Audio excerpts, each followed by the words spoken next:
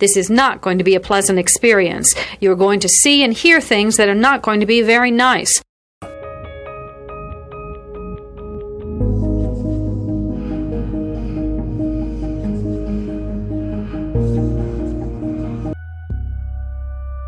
Experts divide serial killing into two general types, organized and disorganized.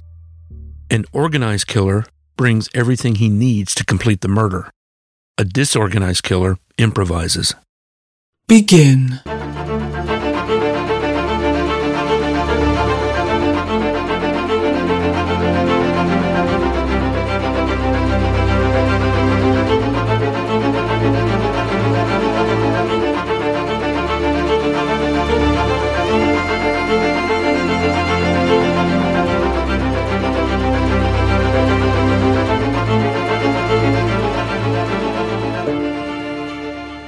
Listener discretion is advised. Mom deserves the best, and there's no better place to shop for Mother's Day than Whole Foods Market. They're your destination for unbeatable savings, from premium gifts to show-stopping flowers and irresistible desserts. Start by saving 33% with Prime on all body care and candles. Then get a 15-stem bunch of tulips for just $9.99 each with Prime. Round out Mom's menu with festive rosé, irresistible berry chantilly cake, and more special treats. Come celebrate Mother's Day at Whole Foods Market. The shocking discovery was the decomposing body of another woman. The body was floating in the river. It was the body of a woman in her 20s.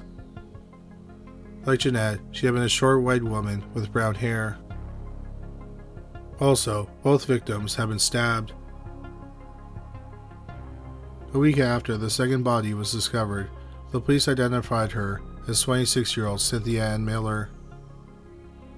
Cynthia had lived with her parents in Mason, Michigan. On the night of November 25, 1985, Cynthia left her parents' home and told them that she would be returning that night. When they didn't see or hear from her after a few days, they reported her missing. Here is a quick word from our sponsor. We take this few seconds off to inform you, our valued loyal listener, about the best health and fitness podcast shows from the Nespod Studios. Join us as we give you the best of the best health and wellness updates you can rely on for the treatment of chronic health problems. Classic functional medicine back to basics health tips and special updates from the best doctors in the United States of America. Check out this health and wellness podcast shows.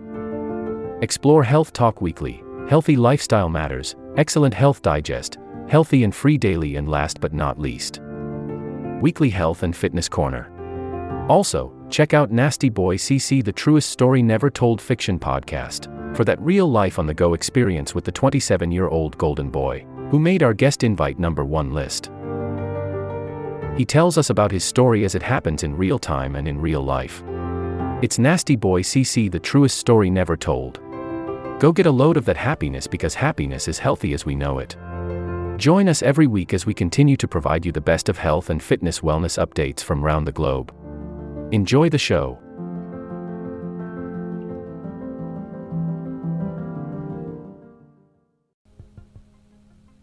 After her body was discovered, the police were sure that the same person had killed both women because there were too many similarities between the victims. The police first looked at Jeanette's ex-husband, but he was in a different state at the time of the murders, so he was cleared as a suspect. Jeanette had casually dated, but all the men she dated were cleared as suspects, so no arrests were made in the days after the discovery of the bodies.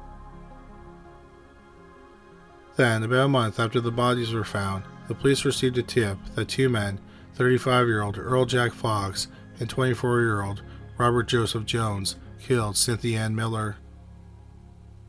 There was an outstanding warrant for Jones, so they arrested him.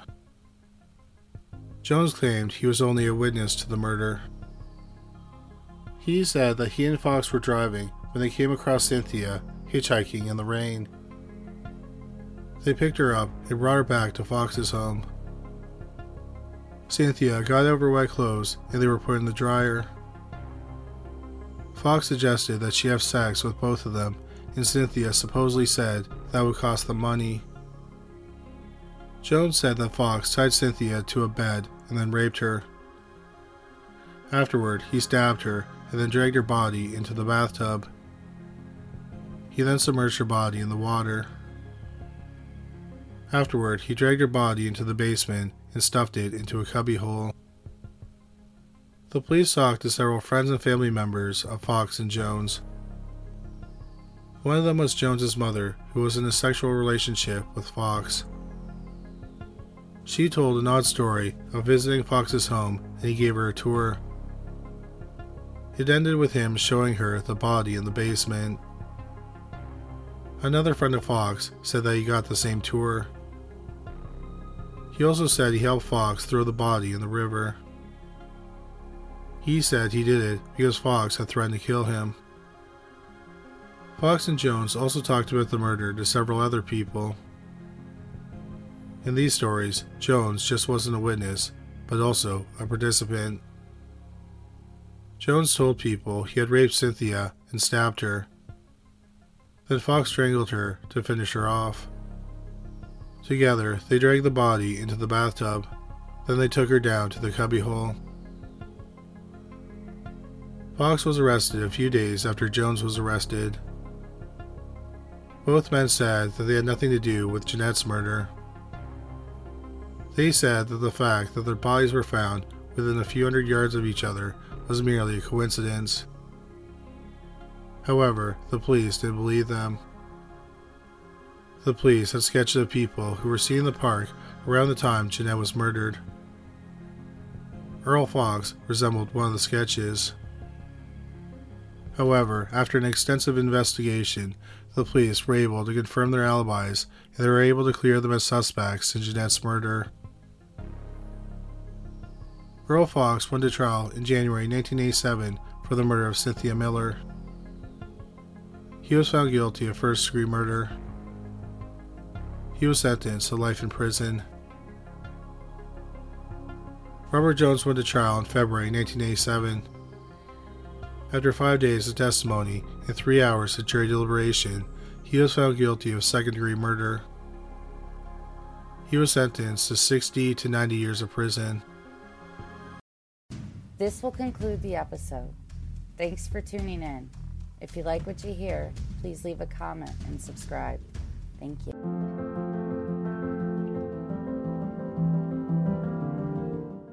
We have a great show today, but first, take a second to make sure you've subscribed to our show wherever you're listening to podcasts. It's the best way to make sure you don't miss any of our episodes. Thanks. This will conclude the episode. Thanks for tuning in. If you like what you hear, please leave a comment and subscribe. Thank you.